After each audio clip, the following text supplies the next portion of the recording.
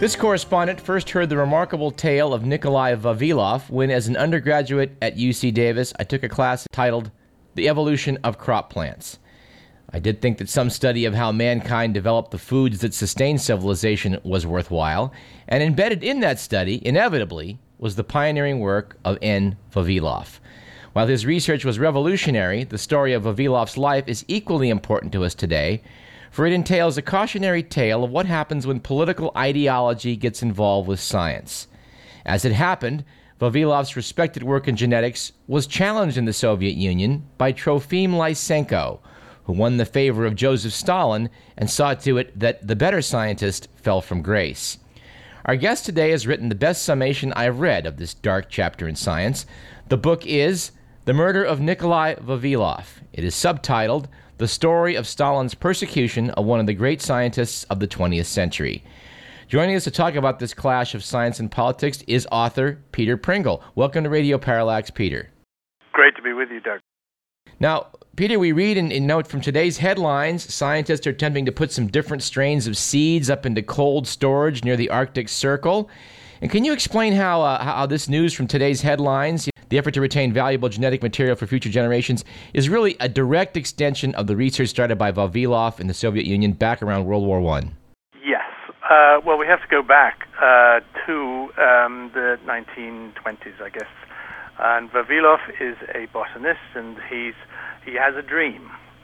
He believes that if he goes to the centers of origin, as he called them, of crop plants, of wheat in the Middle East and corn in Mexico and potatoes in Peru, and he looks for wild varieties that the first farmers missed when they were started to cultivate these crops, then he'd be able to bring back these genetic varieties which he would breed into the current plants that we have, and to make them better, to make them survive frost, to make them to survive drought and floods.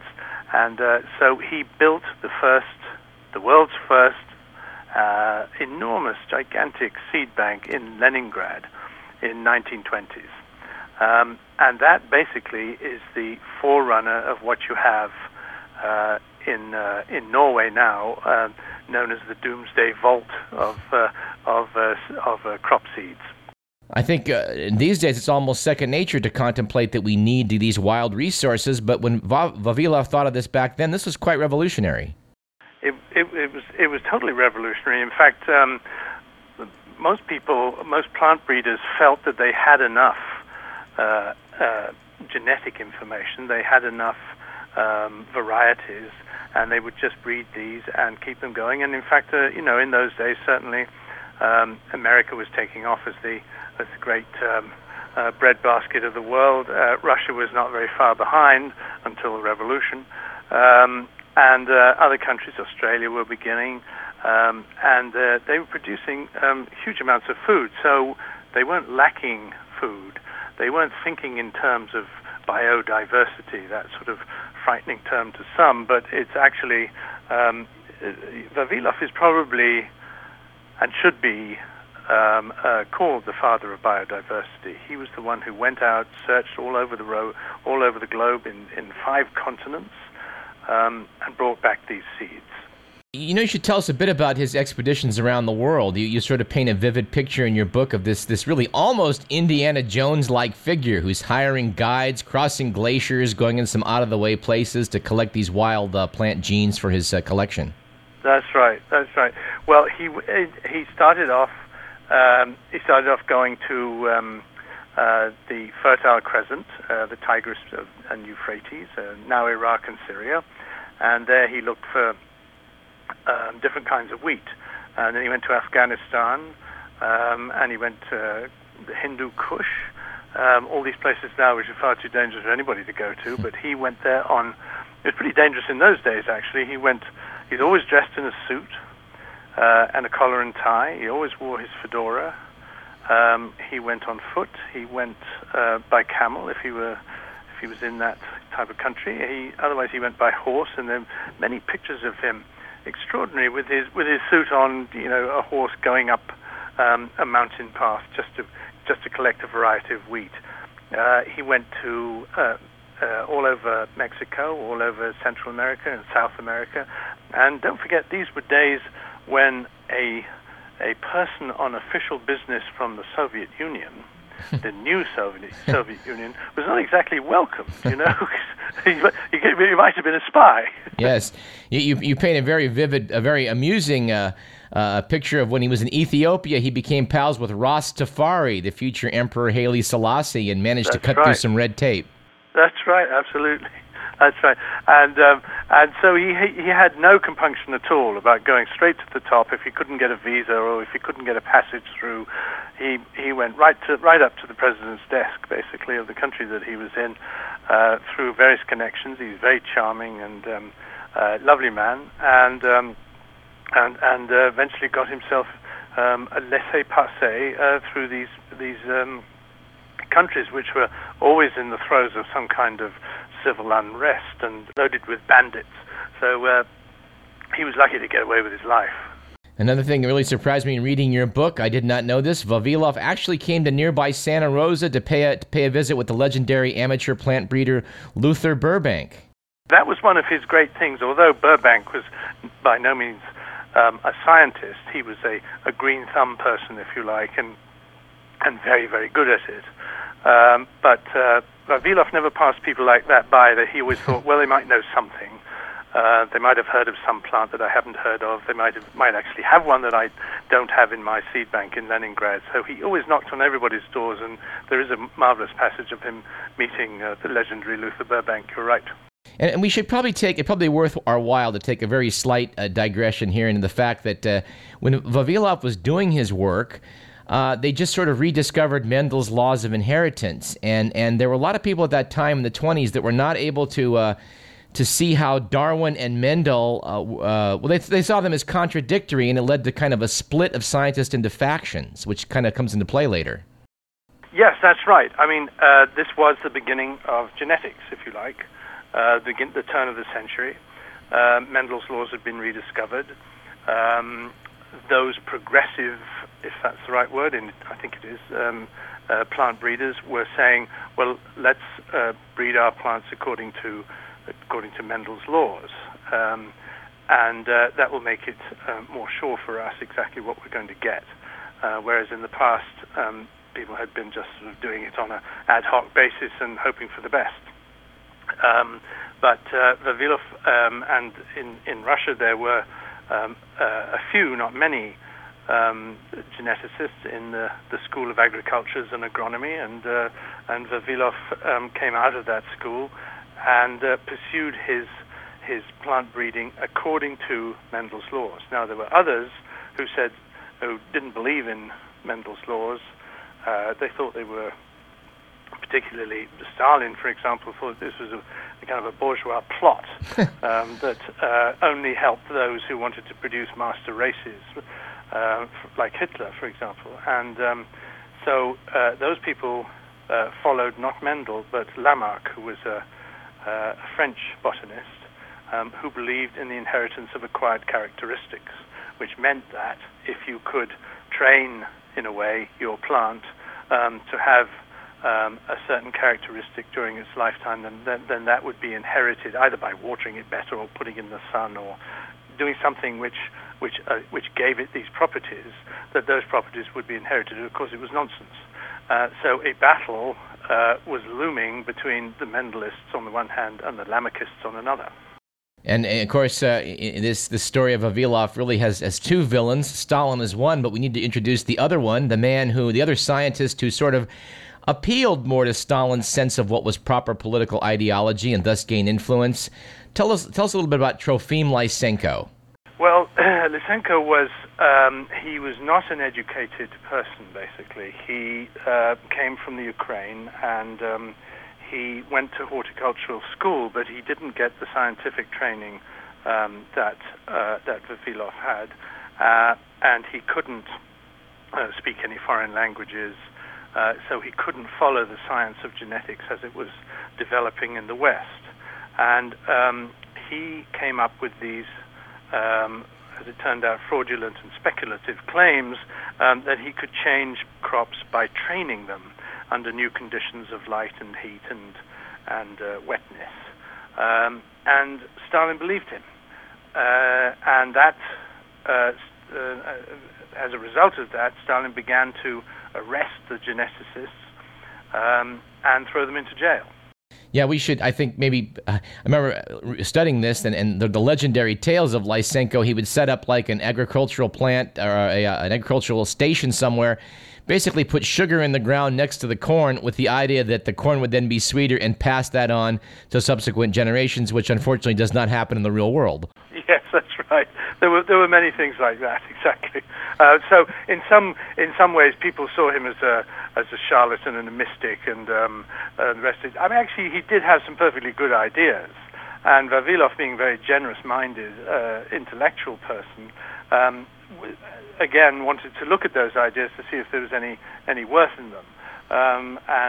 You know, if the way you subject a plant to light or heat or high or low temperatures does in fact affect the outcome of what the plant will do for you. How many what it will produce in the end. You know, the grain and the food.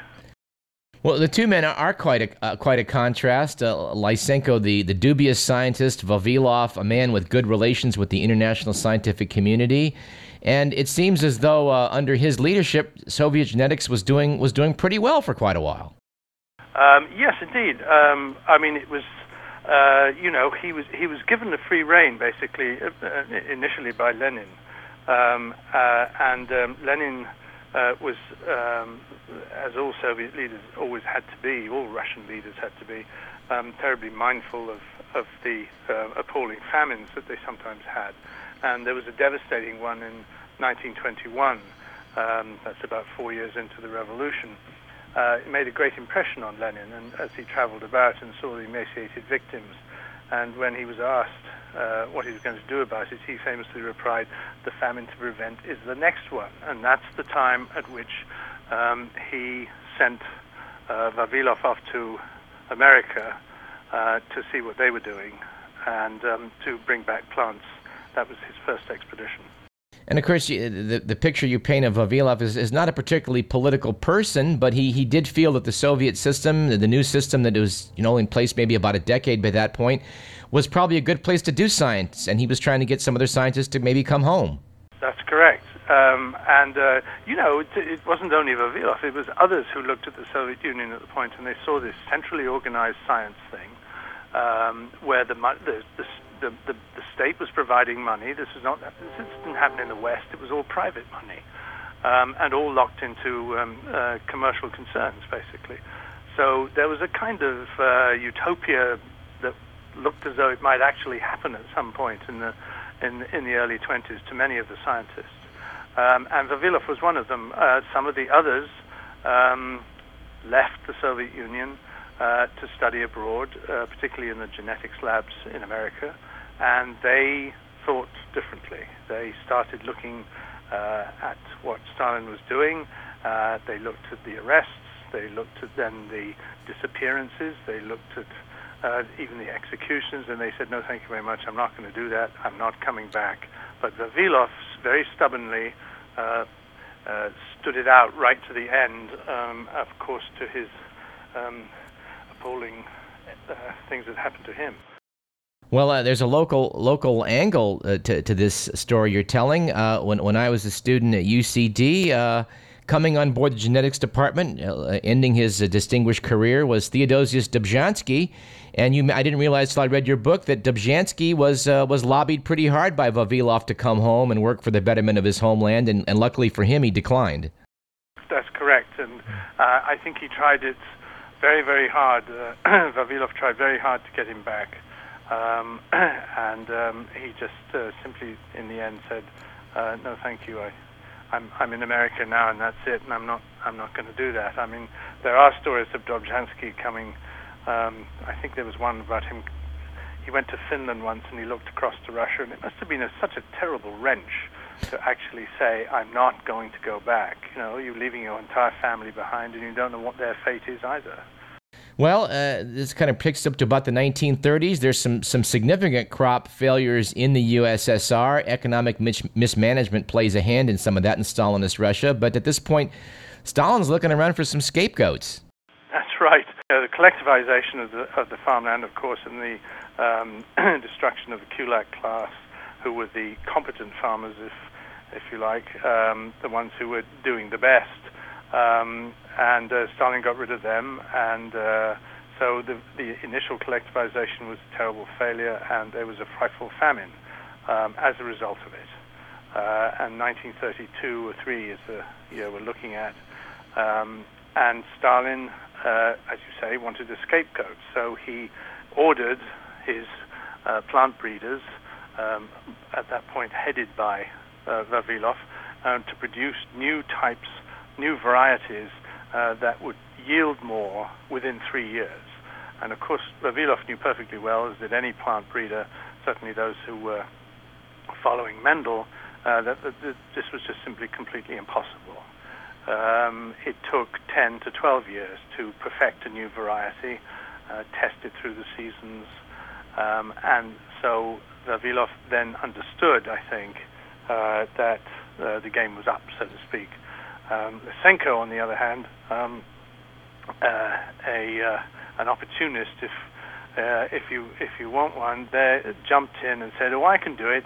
I can talk to these plants, and I can give them some better light and make them produce these new varieties in 3 years." Well, of course, it was complete nonsense when he said it, and in 3 years he hadn't done it. But the die was cast, basically. Stalin believed Lysenko, wanted to believe Lysenko, didn't particularly like Vavilov because he came from the wrong class. He was a bourgeois person from before the revolution, and so this was really the beginning of the end. And it took 3 or 4 years. Vavilov still trying to be nice to Lysenko, still trying to accommodate him. Many people have said, appease him and bring him into the fold, but it didn't work. And sadly, as your book well documents, Vavilov is arrested and he never leaves custody. That's right. He's interrogated. We know this because his son, Yuri Vavilov, is still alive in Moscow. And if you're the direct descendant of a person who has been murdered, is the word, by Stalin, then you can have access to your KGB and KVD file. And from the file, we were able to reconstruct exactly how he was arrested and what happened to him thereafter. He was interrogated for an entire year, often 3 or 4 times a day, and at the end of all this, he was convicted of sabotaging the Soviet Union's agricultural project and also of spying for Britain. Of course, none of these things were true. And really, the worst part of the story, Peter, in many respects, is what happens once Vavilov is off the scene and Lysenko really then gains the upper hand and sort of dominates Soviet genetics after World War II. And tell us a bit about how bad it got. Well, basically, all school books were genetics was ripped. The pages on genetics were ripped out of school books, and so for a generation, genetics was not taught as an official science in the Soviet Union.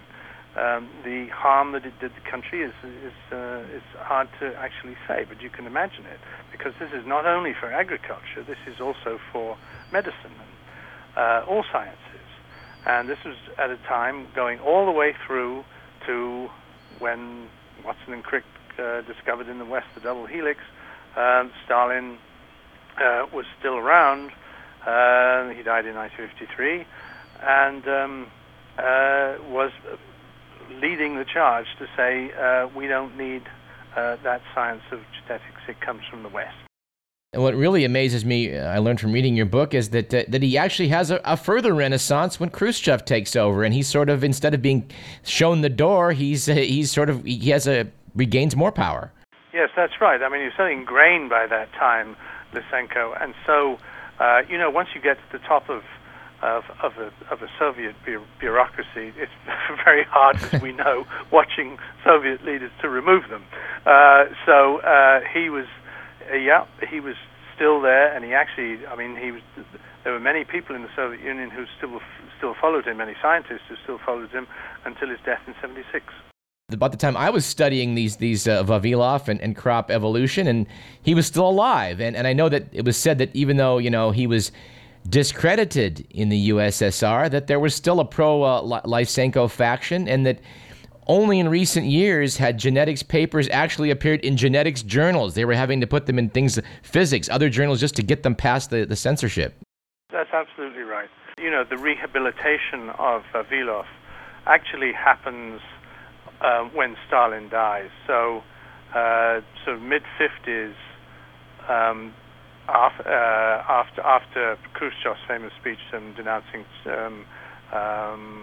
Stalin's crimes, etc., those who were considered worthy of rehabilitation were turned into heroes. And in fact, Vavilov in the Soviet Union became a national hero.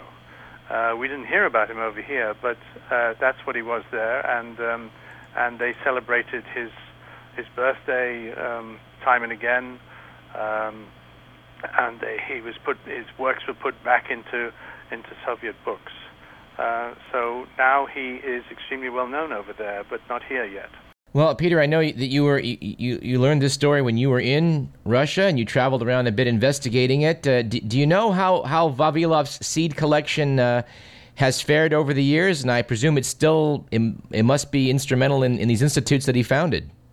Yes, it's still there in the same old Tsarist palace that he took over in 1920. That's right in the middle of Leningrad, now St. Petersburg, of course. It's right in the middle of one of the most famous squares there, St. Isaac's Square, next door to the cathedral where the Tsars were all enthroned.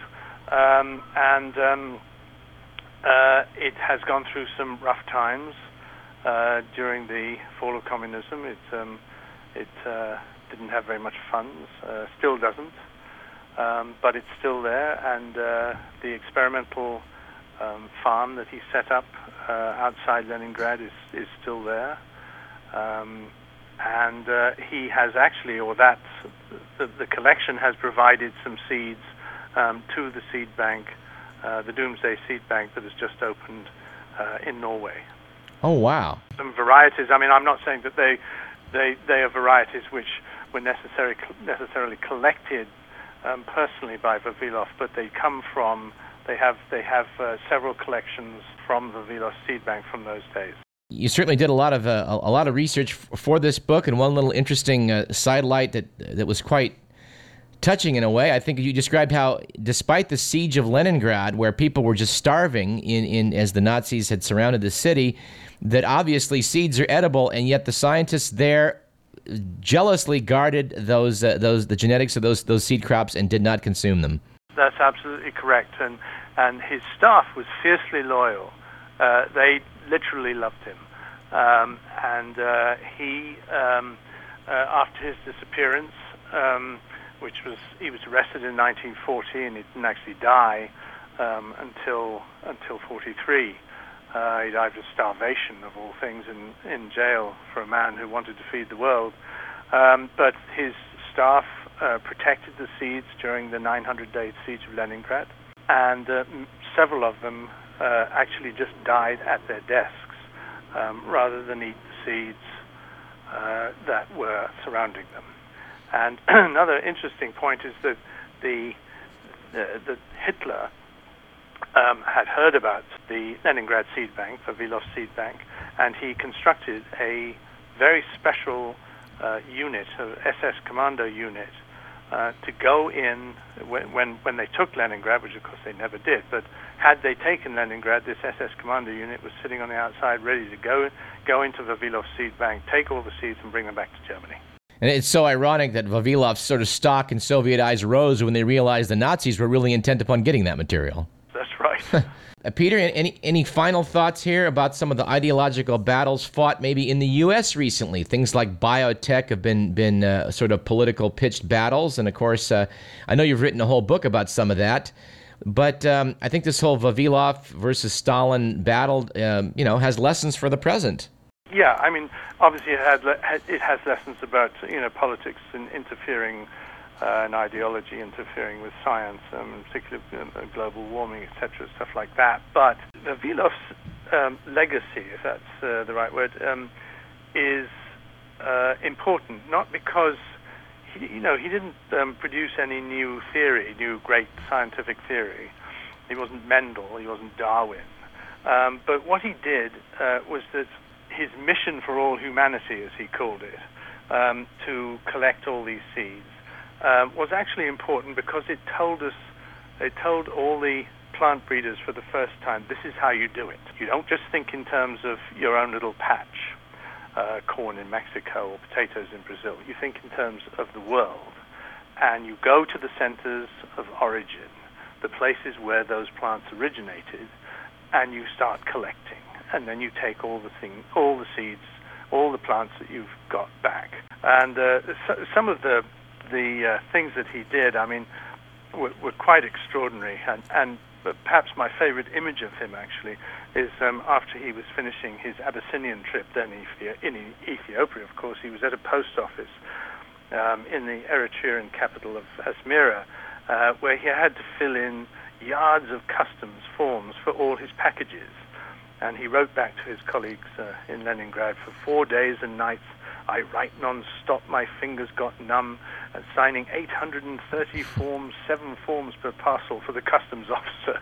I mean, it is an extraordinary event. There was no FedEx, UPS in those days, Right. You had to parcel them up, take them to the post office, and pack them off. And of course, it's amazing that they ever got to Leningrad, but they did.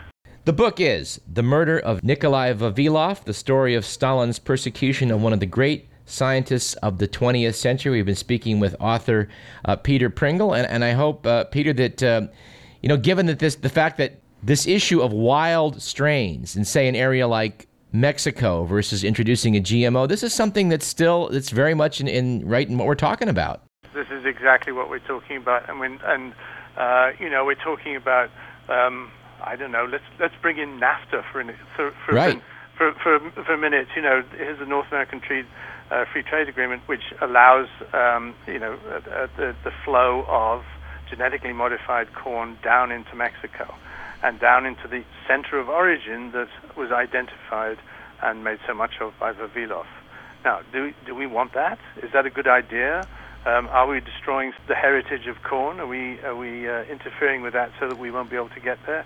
Get the old land races, as they call them, and how do we get over that? Well, we produce seed banks, of course. Are the seed banks being run properly? Is there enough money for them? All those questions come out of a study of Vavilov's life. Well, Peter Pringle, the story of Vavilov takes us to the 20th century, but we're in the 21st. These issues are still around. Hopefully, you can come back and we'll hit it again sometime. I'd love to. Thanks very much. It's been a great pleasure, Doug. Bye-bye. All righty.